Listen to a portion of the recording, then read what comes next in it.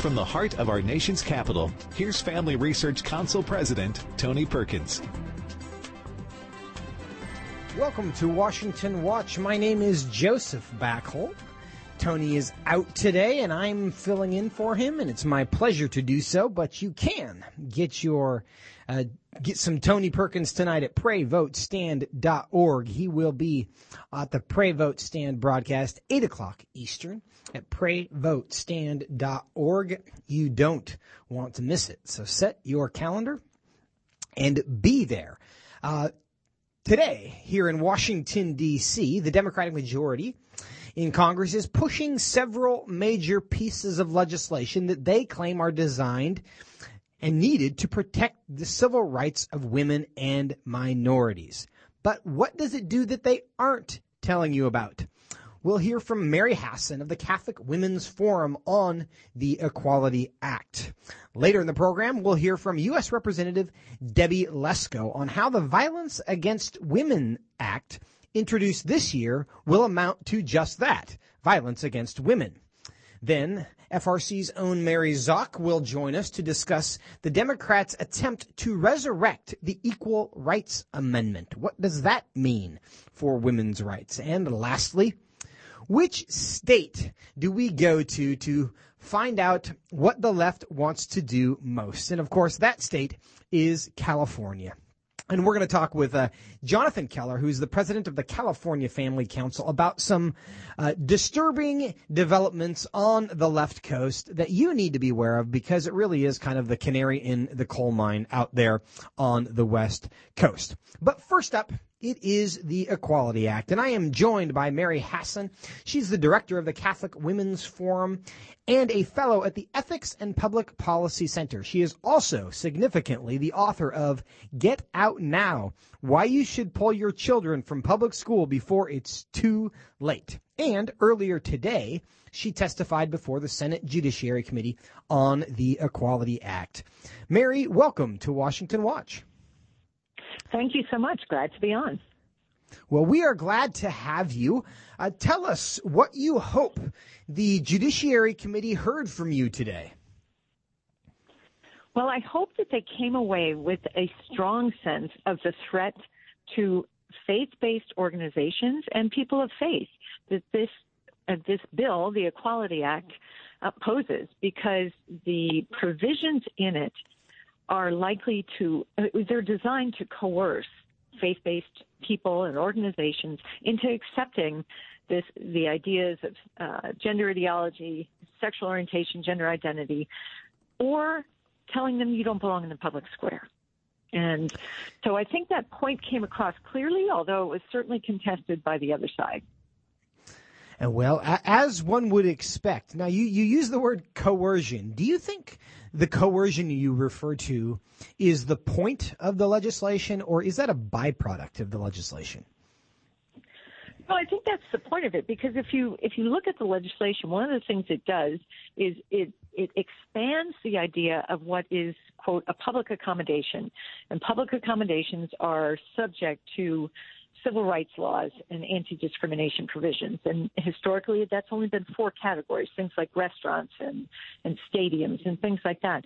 The Equality Act expands that so that if you have a church that opens up and has an open gym for the sake of your members, that could be construed as being a public accommodation, or the homeless shelter you run, or any such things. And all of a sudden, you've got this huge litigation exposure. So that's one thing. But then the second thing is the Equality Act then says, we're not going to let you use the Religious Freedom Restoration Act as a defense, which has been a vital piece of legislation in defending the free exercise of religion for the past, well, certainly in the past 20 years, as we've had more and more challenges to that. So it's a double whammy. It expands the number of religious organizations. Really, it's the government intruding and saying, we're going to consider you a public forum, a public accommodation. And then we're going to say you're subject to lawsuits, but we're going to take away this vital piece of your defense, the ability to defend your free exercise of religion, and saying you can't use the Religious Freedom Restoration Act. So It's highly problematic, and yes, I think it's aggressive. I think it is designed to do exactly that, to coerce belief. Now, Mary, there is, of course, support for the Equality Act, and one of the people who testified in support of it today was Alfonso David, who's the president of the Human Rights Campaign, and most people will recognize that the Human Rights Campaign is the largest and most influential LGBT lobby organization in America. And he had this to say, and this is clip number one. Bobby, why don't you play that, and then I'm going to let Mary respond. This law does not change how religious institutions function, only if those religious institutions open up its places of public accommodations. Mary, what's your reaction to that, this idea that it actually doesn't affect religious organizations only if they open up as public accommodations? Yeah, it's a verbal sleight of hand, so to speak. Really what he's saying is you religious people can go be religious behind closed doors. But as soon as you open those doors to serve the public, to express your faith out in the public square, then we're going to come after you. You're going to be subject to these lawsuits. So by saying, well, it doesn't interfere with your belief, he's just saying get back behind those closed doors, and you can't be part of society. You can't live your faith. You can't act on your beliefs without risk of lawsuit. How big of a change would that be? Under the law as it stands today, are most religious organizations and churches, are they public accommodations or are they something else? No, they're specifically not. And so there has long been a respect in the law for the idea that the government does not want to intrude upon the functions and activities of religious organizations. And that's for two reasons. One, to protect that free exercise. You don't want the government coming in and criticizing the fact that you believe in male and female and telling you that you should instead accept this idea of gender identity. You don't want the government doing that. But it's also because that frees religious organizations to come and be active and to minister within society. So we see that there is a tremendous wealth of service that is done by religious organizations, whether Christian, Catholic, Jewish, and so that's a good thing for society. But that's possible because we're allowed to function according to our beliefs. You take that away, then you're coercing. I think it's an important point because the First Amendment has always protected not just the freedom of worship, but the freedom of religion. And that has long been understood as something that you can do not just in your house of worship or in your personal residence, in your private residence, but in something that you can do in every area of life. Isn't that right? Absolutely. And another thing I didn't even mention was, besides the Religious Freedom Restoration Act, which is a statutory provision designed to secure that ability to allow the courts to engage in a balancing test. If religious freedom is burdened, then the courts will come in and say, okay, but is there a compelling state interest? But there's also the First Amendment, and the Equality Act takes aim at that as well. It puts its thumb on the scale and says that anything that's covered under this Equality Act is by definition a compelling state interest, and therefore it just tips the scales against believers. So it's hard not to view this effort as not being so much about securing anti-discrimination provisions, but about sort of kicking people of faith and organizations out of the public square and saying, get back behind your church doors unless you're willing to agree to this ideology. Senator Tom Cotton made a similar argument today, and we're going to play that.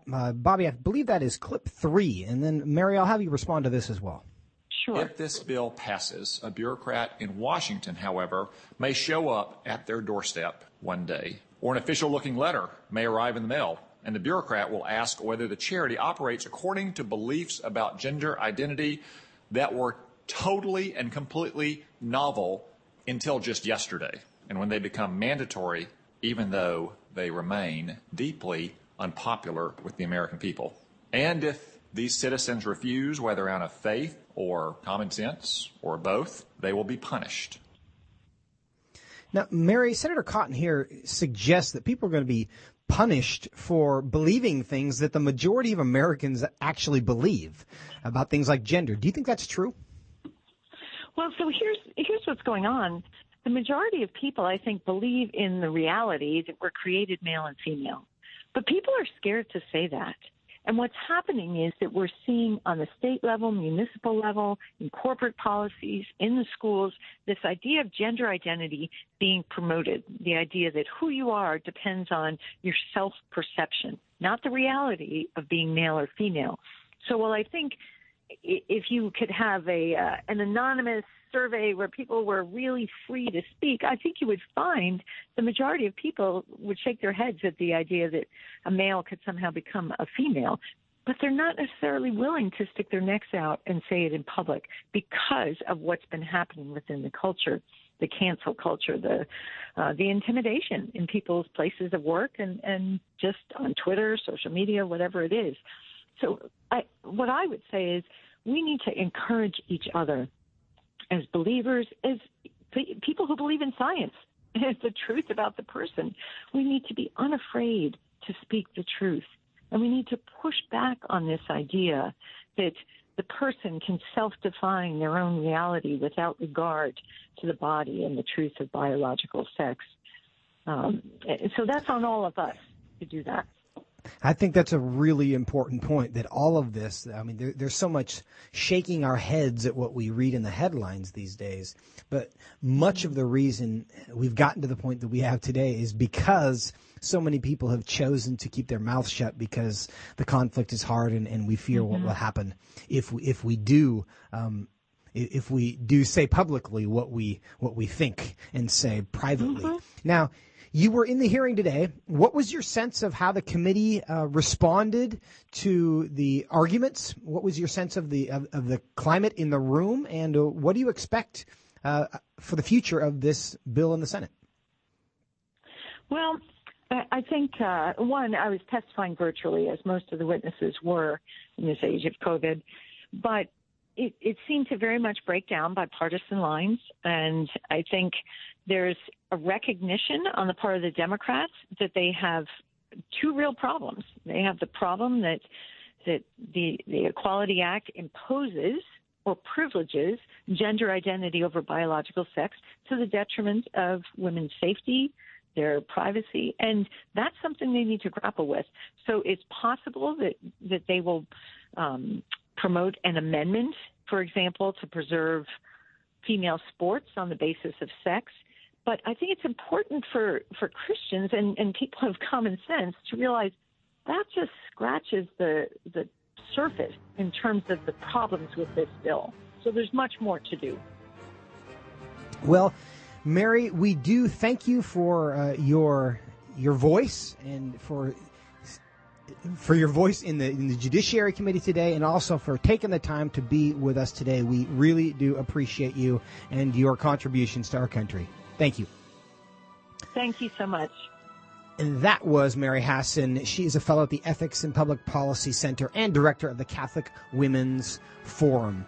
Coming up next, different bill, but the same goals. The Democrats are trying to push through the same pro-abortion, pro-transgender agenda with a different bill that used to be about protecting women from violence. We'll talk about it next. Stay tuned.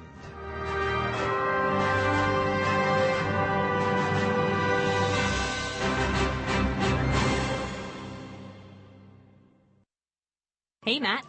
Hey, Hannah. What's going on? Why so gloomy? Well, I'm a little disappointed. I had a lot planned to do during the stay-at-home time, and I just didn't do it. Oh, yeah? What did you have planned that you didn't get to do? Well, I was actually hoping I would finally be able to get time to do a regular Bible reading routine, and I started a couple of times. I just didn't stick with it. Don't be too down on yourself. Starting a new routine can be hard, but one way to help is to join in with others and to have a good game plan. I think I have a good solution for you. Oh, yeah? Tony Perkins and FRC are doing a 2-year study in the Word. They have it all mapped out. When did they start? I would be so far behind. Oh, that's not a problem. You can literally jump in any time. There's a daily reading, just a couple of chapters a day, with questions to help you think about what you're reading. Nice. Where can I find this? Go to frc.org/Bible, and you can get started. Where's that again? frc.org/Bible. Got it. Checking it out now. In our time, North Korea remains one of the world's most mysterious countries. Unfortunately, what we do know about North Korea indicates the country is also one of the world's worst abusers of human rights, including violations of religious freedom. The North Korean regime has engaged in an intense crackdown on religion for decades. Today, few religious believers remain, and those who do face grave danger. The secretive nature of the regime, nicknamed the Hermit Kingdom, makes it difficult for American leaders to address these human rights issues. Yet, even though options are limited, the gravity of the situation calls on Western countries to take every action possible to relieve the suffering of the North Korean people, a people who have no chance of speaking up for themselves. To learn more about this important issue, check out FRC's publication titled North Korea, the World's Foremost Violator of Religious Freedom. To access the information you need to stay informed, including a list of policy proposals, go to frc.org/North Korea. Masculinity in America has never been under attack the way it is today. We've reached the point where the term itself is considered toxic or offensive to many.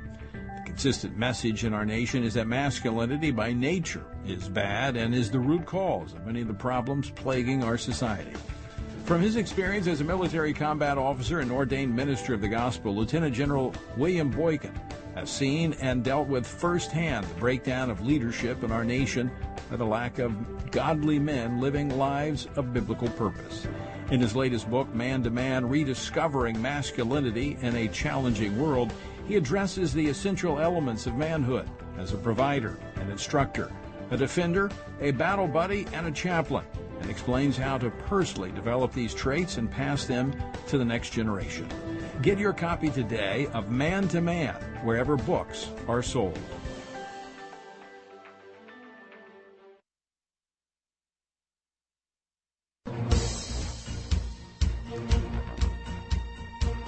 Welcome back to Washington Watch. I'm Joseph Backholm, filling in for Tony Perkins today.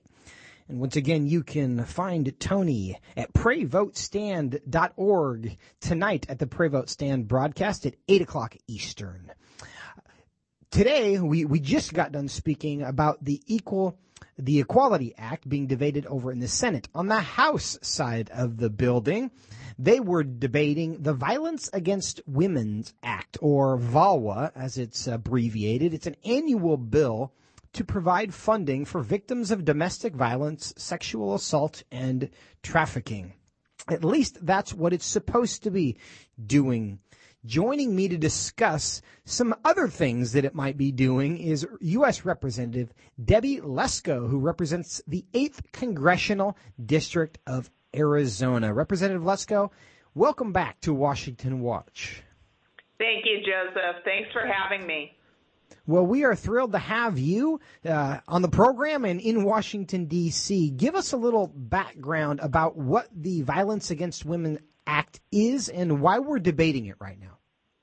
Well, unfortunately, the Democrats have pushed through the House once again this Partisan Violence Against Women Act, and it really is a shame. I don't know if you and your listeners know, but I am a survivor of domestic violence from my previous marriage, and so I know a little bit about this subject. And I've been involved in helping domestic violence shelter in my district as well as outside of my district. So this is an important issue to me. We have to help women that are being abused, and there's some men as well that experience domestic violence. But this certainly is not the answer, and the Democrats know it. Basically, this is a partisan bill that is pushing their Democrats' radical agenda of, forcing under penalty of federal law, women domestic violence shelters to take in men. And, if the man says he's a woman, it could be like he feels like a woman for 1 minute or longer. They have to take him in and put him right next to the women, even if the women's privacy is at risk or the women's safety is at risk. And this is just wrong. I remember I think it was last year, or certainly last Congress, when I was in Judiciary Committee, I proposed an amendment in Judiciary Committee saying that if the women feel unsafe They should have priority. You shouldn't put a man in with women if the women object. The Democrats shot that down.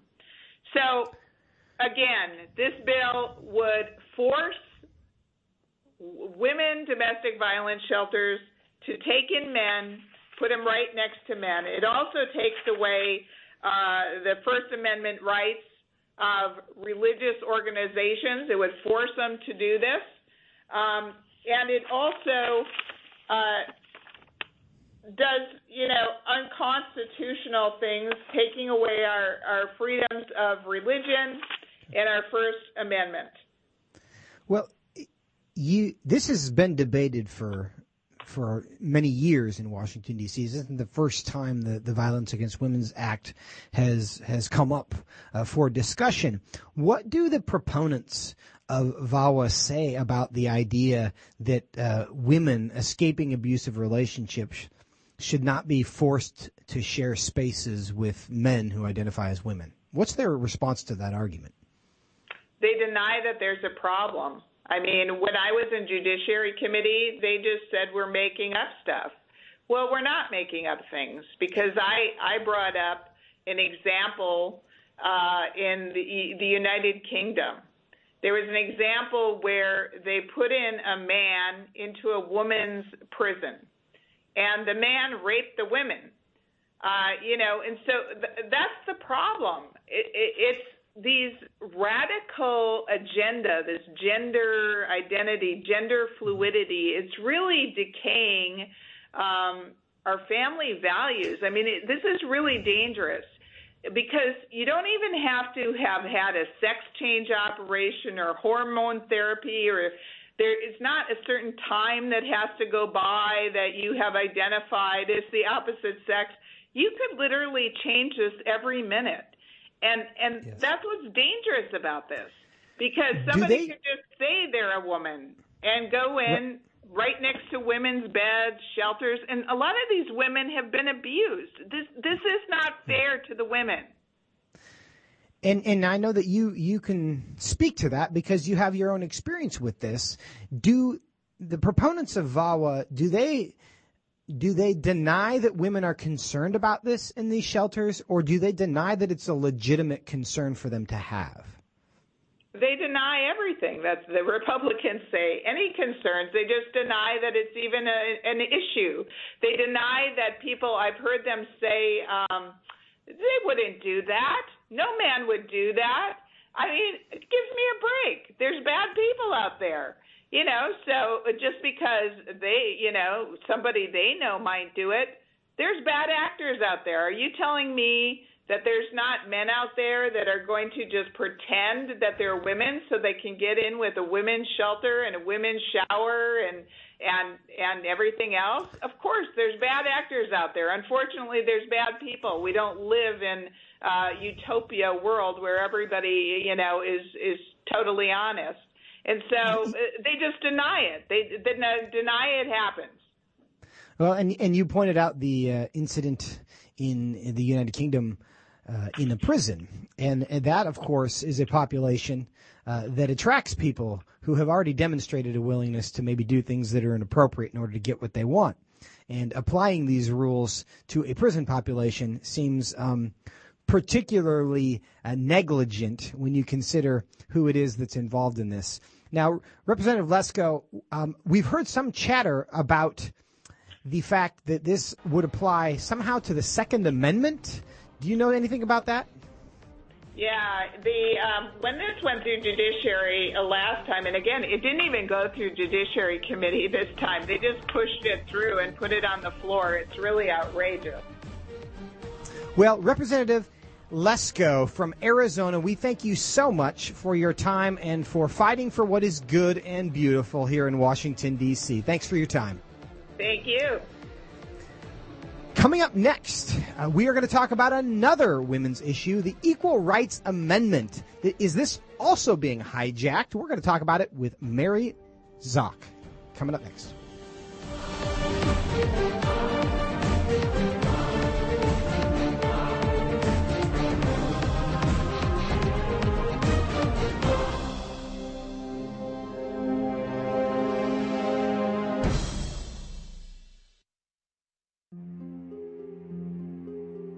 The history of religious persecution in China is extensive, and many are not aware of the current oppression of religious groups taking place there.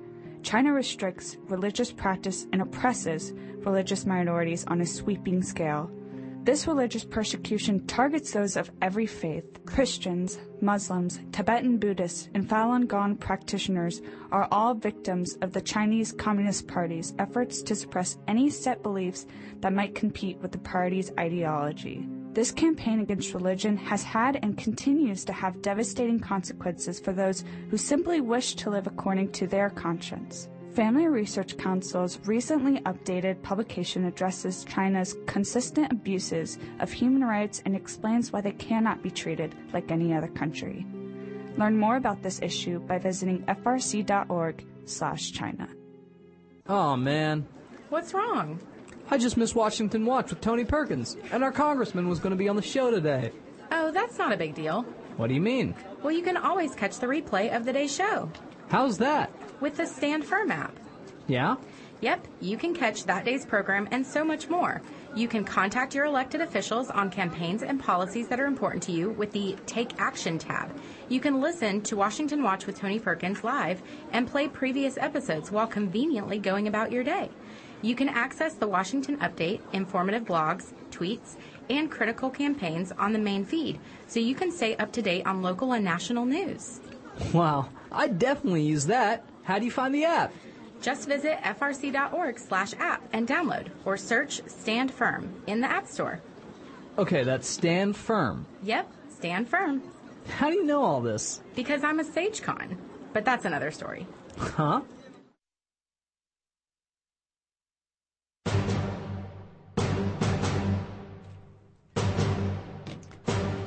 Welcome back to Washington Watch. I'm Joseph Backholm, sitting in for Tony Perkins today. We've talked about the Equality Act. We have talked about the Violence Against Women Act. And we are now going to talk about the Equal Rights Amendment. All these lovely sounding names for pieces of legislation that, wouldn't you know it, there's more, the devil is in the details, as they say. There's a lot going on beyond the headline, which is, of course, intended to generate lots of sympathy and support. But now we're going to talk about the Equal Rights Amendment, and joining me to talk about it is FRC's Mary Zock, who is the director of the Center for Human Dignity. Mary. Thanks so much for having me, Joseph. We are so glad to have you. Now, somebody who might be listening to the program today might be confused. Equal Rights Amendment, we're going to talk about now. The Equality Act we talked about a few minutes ago. What's the difference? All this equality. So the major difference between the two is that the Equal Rights Amendment is an amendment to the U.S. Constitution. The Equality Act is a piece of legislation that would apply immediately to federal laws. But the big takeaway here is that both of these masquerade as bills that would advance women when really all they do is enshrine abortion on demand, and they break down our definitions of biological sex. Now, why are we trying to break down the definition of biological sex? It really makes no sense, and on the day that we are also hearing the Violence Against Women's Act, we are hearing an amendment that would break down the definition of biological sex, so that would say women don't exist as a defined person. How do we stop violence against women if we don't know what women are, Mary? Exactly. I have no idea how you do that. Well, you wrote a great article in Newsweek that everybody should go look up about your own journey as an athlete and how you think the Equal Rights Amendment would impact women like you. Tell us your story. Yeah, so in second grade, I wanted to play in the NBA because the WNBA didn't exist yet. My daughter wants to, she's a little older. She's 16 now. She wanted to play in the NFL until about 2 years ago. But yeah, in sixth grade, I found out that that women could excel in sports when Notre Dame won the national championship. And I realized I wanted to play basketball for Notre Dame. I wanted to be the best. I wanted to win a national championship for Notre Dame. Incidentally, my mom wishes I had just played the piano, but I practiced every day. And I practiced against guys. And here's the thing. I never got better than the guys. They were just biologically bigger, stronger, and faster than me. Fortunately, I didn't have to try out against them. Mary Hassan, who testified today on the Equality Act, she was a swimmer at Notre Dame, had to try out against the men's swimming team because there weren't women's sports yet. And so I benefited from Title IX, from the countless women who came before me, in that I was able to compete only against women, and actually came pretty close to achieving the dream of winning the championship. Now, I had the very last seat on the bench, but you were there. We were there. You are the Notre Dame basketball team's Rudy, right? I would like to say so, but Rudy did a little better than I did. No, I don't believe it. But under the Equal Rights Amendment, I wouldn't have been able to do that. I would have been competing against men and would have been relegated to the practice squad for my entire 4 years.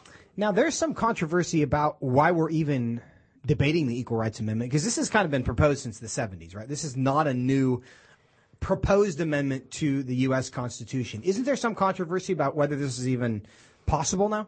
Right. So the Equal Rights Amendment, it is not legally possible what they're trying to do, right? They have to start all over. The ratification process has to start all over because we've passed the deadline, and they failed to meet the deadline. They failed to meet the deadline extension.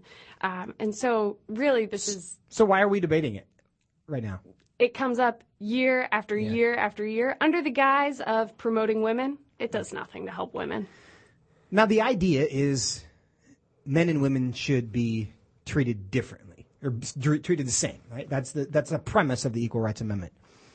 Is it ever appropriate for men and women to be treated differently under the law? I would say certainly. There are different arenas where, because of biological differences between men and women, we can't treat men and women the same. The military is a great example of this. Women are just never going to be as strong as men. And I played basketball at Notre Dame. There were some pretty strong girls. The men's team, all of those guys were stronger. So I think that there are times under the law where men and women should certainly be treated differently. Do you feel like today that we're in a world in which men and women don't have equal rights? No, I don't think so. And I think that we can see that when we see, we have senators who are men and we have senators who are women. We have women who are CEOs and we have men who are CEOs. We have women who are excelling in the field of athletics and we have men who are. I think it's a fake dilemma that is set up to promote abortion, really. Well, promote abortion. It's a politically advantageous thing to talk about, right?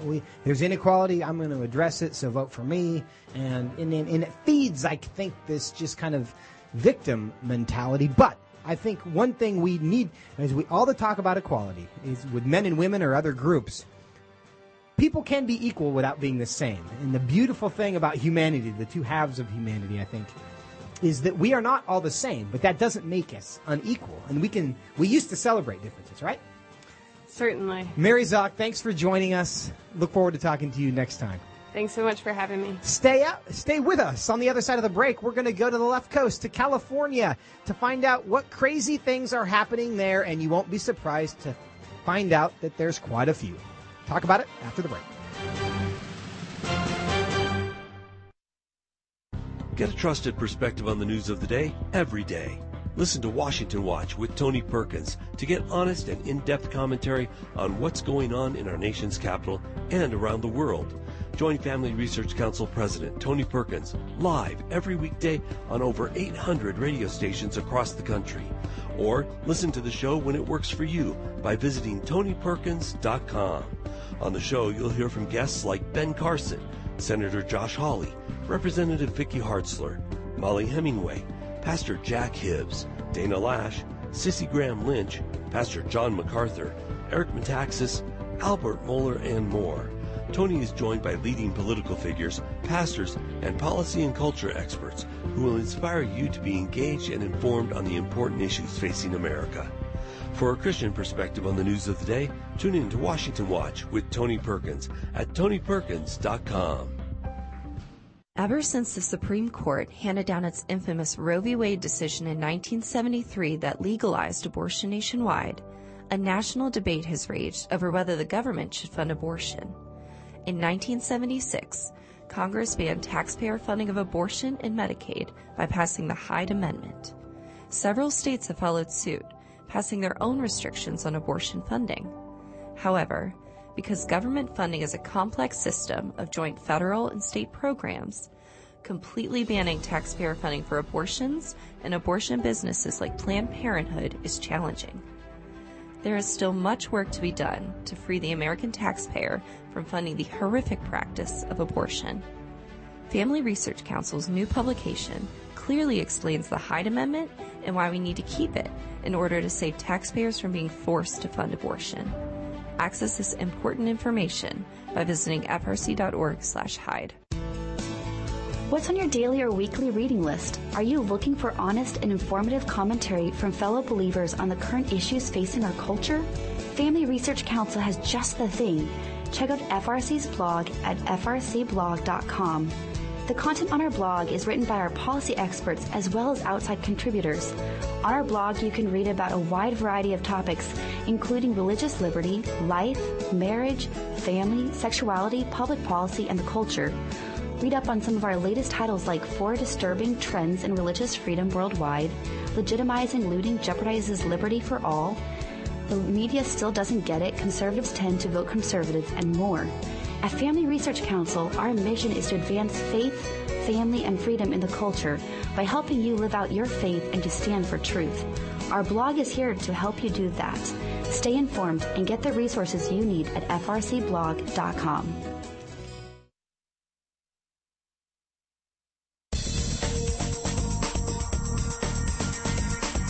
Welcome back to Washington Watch. We are so glad that you have joined us today. My name is Joseph Backholm, sitting in for Tony Perkins today. Now, to end the show, there's a lot of California news in the air this week. To help us get a handle on this is my good friend and all-around great guy, Jonathan Keller, president of the California Family Council. Jonathan, welcome. Joseph, always good to be with you and the Washington Watch audience, even given the craziness that we're talking about today. Well, we know that there's plenty of it, but I think it's helpful for people who might be in the middle of the country, maybe the south part of the country, that they keep a good handle on what's going on in California, because I perceive California and the coast, and I guess maybe the Northeast as well, as kind of a window to the future if people don't get a hold of their local community. Is that fair? Unfortunately, yes. And it's not just you and I being hyperbolic. I mean, there were reports that came out, news articles that came out in the weeks immediately following the inauguration in January that said Joe Biden's goal, make America California again. Well, and that should send shivers down everyone's spine. The first thing I want to talk about is a Californian that you are exporting to all of us through President Biden, Xavier Becerra. He's been nominated for HHS secretary, and as of today, he succeeded in a cloture vote. His vote for confirmation will happen later this week. What do people need to know about him? Well, I will say this.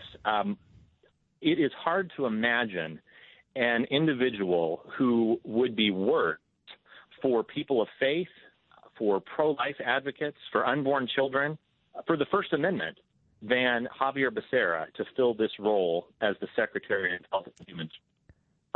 Joseph, I've even talked to some pro-life advocates that said they would rather have someone like Leanna Wen, the former president of Planned Parenthood. She would even be better than someone as radical as Xavier Becerra. He is currently our Attorney General here in the state of California. That is the position that was originally held by Kamala Harris before she was elected to the Senate. And they really are two peas in a pod. Xavier Becerra and Kamala Harris both used that office here in the state of California persecute and prosecute people like David Daleiden, the brave undercover journalist who exposed the egregious Planned Parenthood, the fact that they were harvesting the body parts of unborn children and selling them to the highest bidder at universities across the country. Furthermore, Javier Becerra went on to try to enforce a law, AB 775, that was attacking pro-life pregnancy centers here in the state of California. He actually, rather than realizing this was a violation of the First Amendment and it was a violation of the rights of people of faith generally, he took this law all the way to the United States Supreme Court. And they, fortunately, by a 5-4 decision, they slapped down Javier Becerra in the state of California. But Jonathan, I'm going to cut in here. We're having a connection issue there for a moment, and we're going to see if we can improve that connection. So hang tight for a second. We're going to try to get you back on the other line, and it was cutting in and out. So we'll get Jonathan Keller back with us, but he's explaining Javier Becerra and his, as the Attorney General of the state of California, how his over-the-top aggressive, not only just advocacy for abortion rights, but in a very real sense, persecution of people who are pro-life. And he was telling the story of David Daleiden, and many of you will know that name because he ran the Center for Medical Progress and did a bunch of great videos exposing what the abortion industry does. But Jonathan, do we have you back here? See if the connection's We're back. I apologize. Yep, okay. Apologize well, for that. You know, I'm sure it was Jeff Bezos or perhaps Zuckerberg breaking in, trying to interfere with our communications. So no hard feelings. But, yes, finish your point there on Becerra. The second issue, I heard you mentioning David Daleiden. The second thing that he had done was attacking pro-life pregnancy centers. We had this bill in California that would have forced every Christian pregnancy center in the state to advertise for Planned Parenthood and other abortion providers. It would have forced them to post notices on the walls of their clinics, in their printed materials, even on their websites, telling Californians where they could get free abortions paid for by the state of California. And Javier Becerra, remarkably, followed in the footsteps of Kamala Harris. He defended that law and took it all the way to the Supreme Court. And fortunately, he lost. Fortunately, the bill was overturned by a 5-4 vote there at the Supreme Court. But that's the type of radicalism that you would get out of Javier Becerra. If he is in charge of the Department of Health and Human Services, unfortunately, I have every confidence that he will use that like a hammer to attack pro-life pregnancy centers, to attack Catholic hospitals and other faith-based hospitals across the country, and to attack insurance plans. Most recently, there's a bill in California that would be attempting to force every abortion plan in the state to cover abortion with no deductibles and no copays. And I think if Javier Becerra is in charge of the federal government, that's the type of policy you would see implemented nationwide. That's a really good list of reasons why people shouldn't support him. Now, he's being nominated to be the head of Health and Human Services. Does he have any health care experience? Well, I mean, sure. He voted for Obamacare. What more experience do you need? Well, touche. And I guess that means the answer to the question is no, not a lot of health care experience. No, but when he was nominated, that was initially the thing that Nancy Pelosi tried to say was, well, you know, he was very helpful when we were drafting Obamacare. I saw during his initial nomination, people were putting clips up, video clips of him debating health care bills on the floor during the 1993-1994 Hillary Care debacle. I mean, that is how long Javier Becerra has been in Washington, D.C., and has been on the far left edge of the Democratic Party when it comes to these issues. So he's not a doctor. He has no specific relevant experience other than being very ideological for a long time. So for those of you following along at home, if you have an opinion about Javier Becerra and his nomination, call your U.S. Senator and let him know. But Jonathan, let him or her know about how you feel about whether they want him confirmed to this position. Jonathan, we're going to switch topics because there's so much going on in California and time is limited here. AB 655. Now, this is proposed legislation in California that it would bar anyone who has, quote, engaged in membership in a hate group, participation in a hate group activity, or public expressions of a hate, as those terms are defined, from being a public officer. These are restrictions on who can hold certain public offices, and the definition of hate and the things that would exclude them are being part of a hate group. What are they trying to do here? Well, look, Joseph, I think that you and I would agree. I think every American would probably agree that we would not want to have someone who is a card-carrying member of the Ku Klux Klan be the head of your local police department. You know, we just elect those people to be senators in West Virginia. But yeah, zing. For those of you who don't know, Robert Byrd, the Democrat senator, longtime Democrat senator from West Virginia, was a prominent member of the Ku Klux Klan. And I do think that most Republicans and certainly Democrats would agree that's not the type of person that you would want as your local police officer. But, Joseph, this bill goes so far beyond just these so-called hate groups that are broadly accepted, broadly defined. You know, Nazis, the Ku Klux Klan, you know, conservatives would certainly consider Antifa to be a hate group. But this goes so much farther than that. As you know, you and your colleagues there at Family Research Council were subject to a hate group designation from our friends at the Southern Poverty Law Center. Well, that's the type of designation, that's the type of label, slander, smear that would be used against police officers here in the state of California. This means that potentially if you have do you have any affiliation with our organization, California Family Council? If you have an affiliation with FRC, heck, if you are maybe a member of the Knights of Columbus. I mean, we saw over the last 4 years people like Bernie Sanders and others attack Catholic individuals who are members of the Knights of Columbus, somehow implying that they were unworthy to be confirmed to a position because of their membership in the Catholic Church. That's exactly the type of thing that I think would start happening in the state of California if this bill somehow becomes law. If simply having an association with an organization that believes orthodox historical things about sexuality or gender is sufficient to disqualify one from public office, most people who attend churches or who are members of a church would not be far from being excluded from these positions. Is that fair to say? Oh, absolutely. I mean, you look at, again, the vast majority of churches in this country, they still adhere to a biblical ethic of sexual morality. They still adhere to a biblical ethic of life in the womb. Now, obviously, Joseph, you and I know some of these churches are maybe not as outspoken, not as, forthright in declaring their positions as we might like them to be sometimes. But internally, you look at their statements of faith, you look at their creeds and convictions on their website and their founding documents, most churches are still biblically orthodox. And the fact that just being a member in one of those churches could now be enough to prevent you from getting hired. And, Joseph, it's not just for new hires. This bill actually says that after passage, if a current police officer was found out to be a member of one of these so-called hate groups, quote unquote, they would be up for review and possible termination.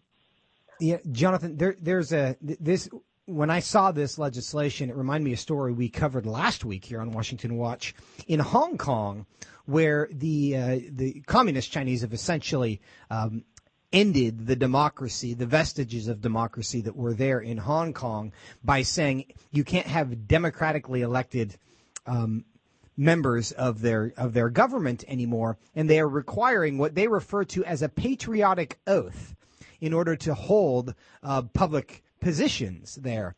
And we'd covered that because it's such a sad story that people in Hong Kong who used to be able to vote for, I think it was a third of their governmental representatives. It wasn't everybody, but it was a third that they actually had a voice in who represented them. Now they have no one because the Chinese Communist Party wants to make sure that everybody in these positions is a quote unquote patriot, as they define that. And of course that just means card-carrying loyal communist. I can't help but seeing similarities here where you have the state of California potentially saying that you have to believe X, Y, and Z, and you can never have had associations with people that we don't like or groups that we don't like in order to hold public office. Do you think this is a fair comparison? Well, sadly, I do. And you can reach back even further into biblical times. I mean, it was very simple for Daniel and for Shadrach, Meshach, and Abednego. Look, they could maintain their position as members of the king's royal court. They could maintain this prominent role and have a comfortable life. All they had to do was bow down to that golden statue. I mean, come on, what's the big deal? It's just take a knee, you know. Why do you have to make such a big deal about it? Why can't you just go along to get along? And I think, Joseph, that will be a very strong temptation or a very strong pressure for a lot of young people who are coming up wanting to become members of the police force. If they are faced with an opportunity of becoming a deacon at their church or losing their job, I mean, that's going to be a very tough position to put a lot of young people in.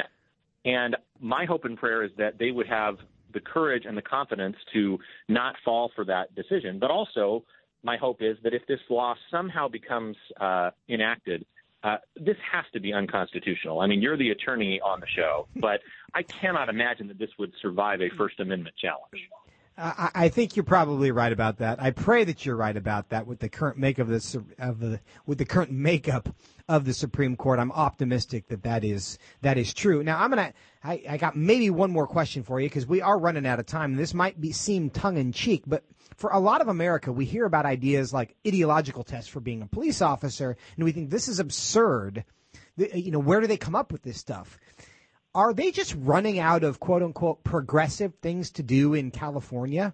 Have they just had a monopoly so long that they've done every kind of progressive thing they could, and they have to try to think of something else? Is that where this comes from?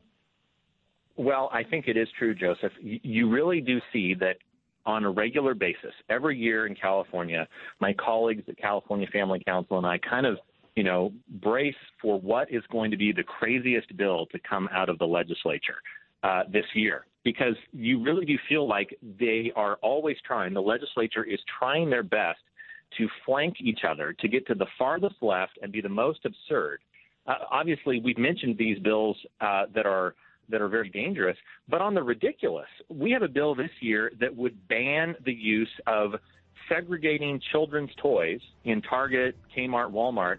You could not segregate children's toys by gender. It would not be fair to have an aisle just of Barbies for the girls and an aisle of action figures, G.I. Joes for the boys. You have to mix everything together because otherwise it might be offensive. Jonathan Keller, we're going to have to bring you back to talk about that one because it is ridiculous but also important to know about. Thanks for joining us today on Washington Watch. And for the rest of you, thank you for joining us. We will see you tomorrow. Washington Watch with Tony Perkins is brought to you by Family Research Council and is entirely listener-supported. Portions of the show discussing candidates are brought to you by Family Research Council Action. For more information on anything you've heard today, or to find out how you can partner with us in our ongoing efforts to promote faith, family, and freedom, visit TonyPerkins.com. Also, to leave a comment about Washington Watch, call our watch line at 1-866-372-7234. That's 1-866-372-7234.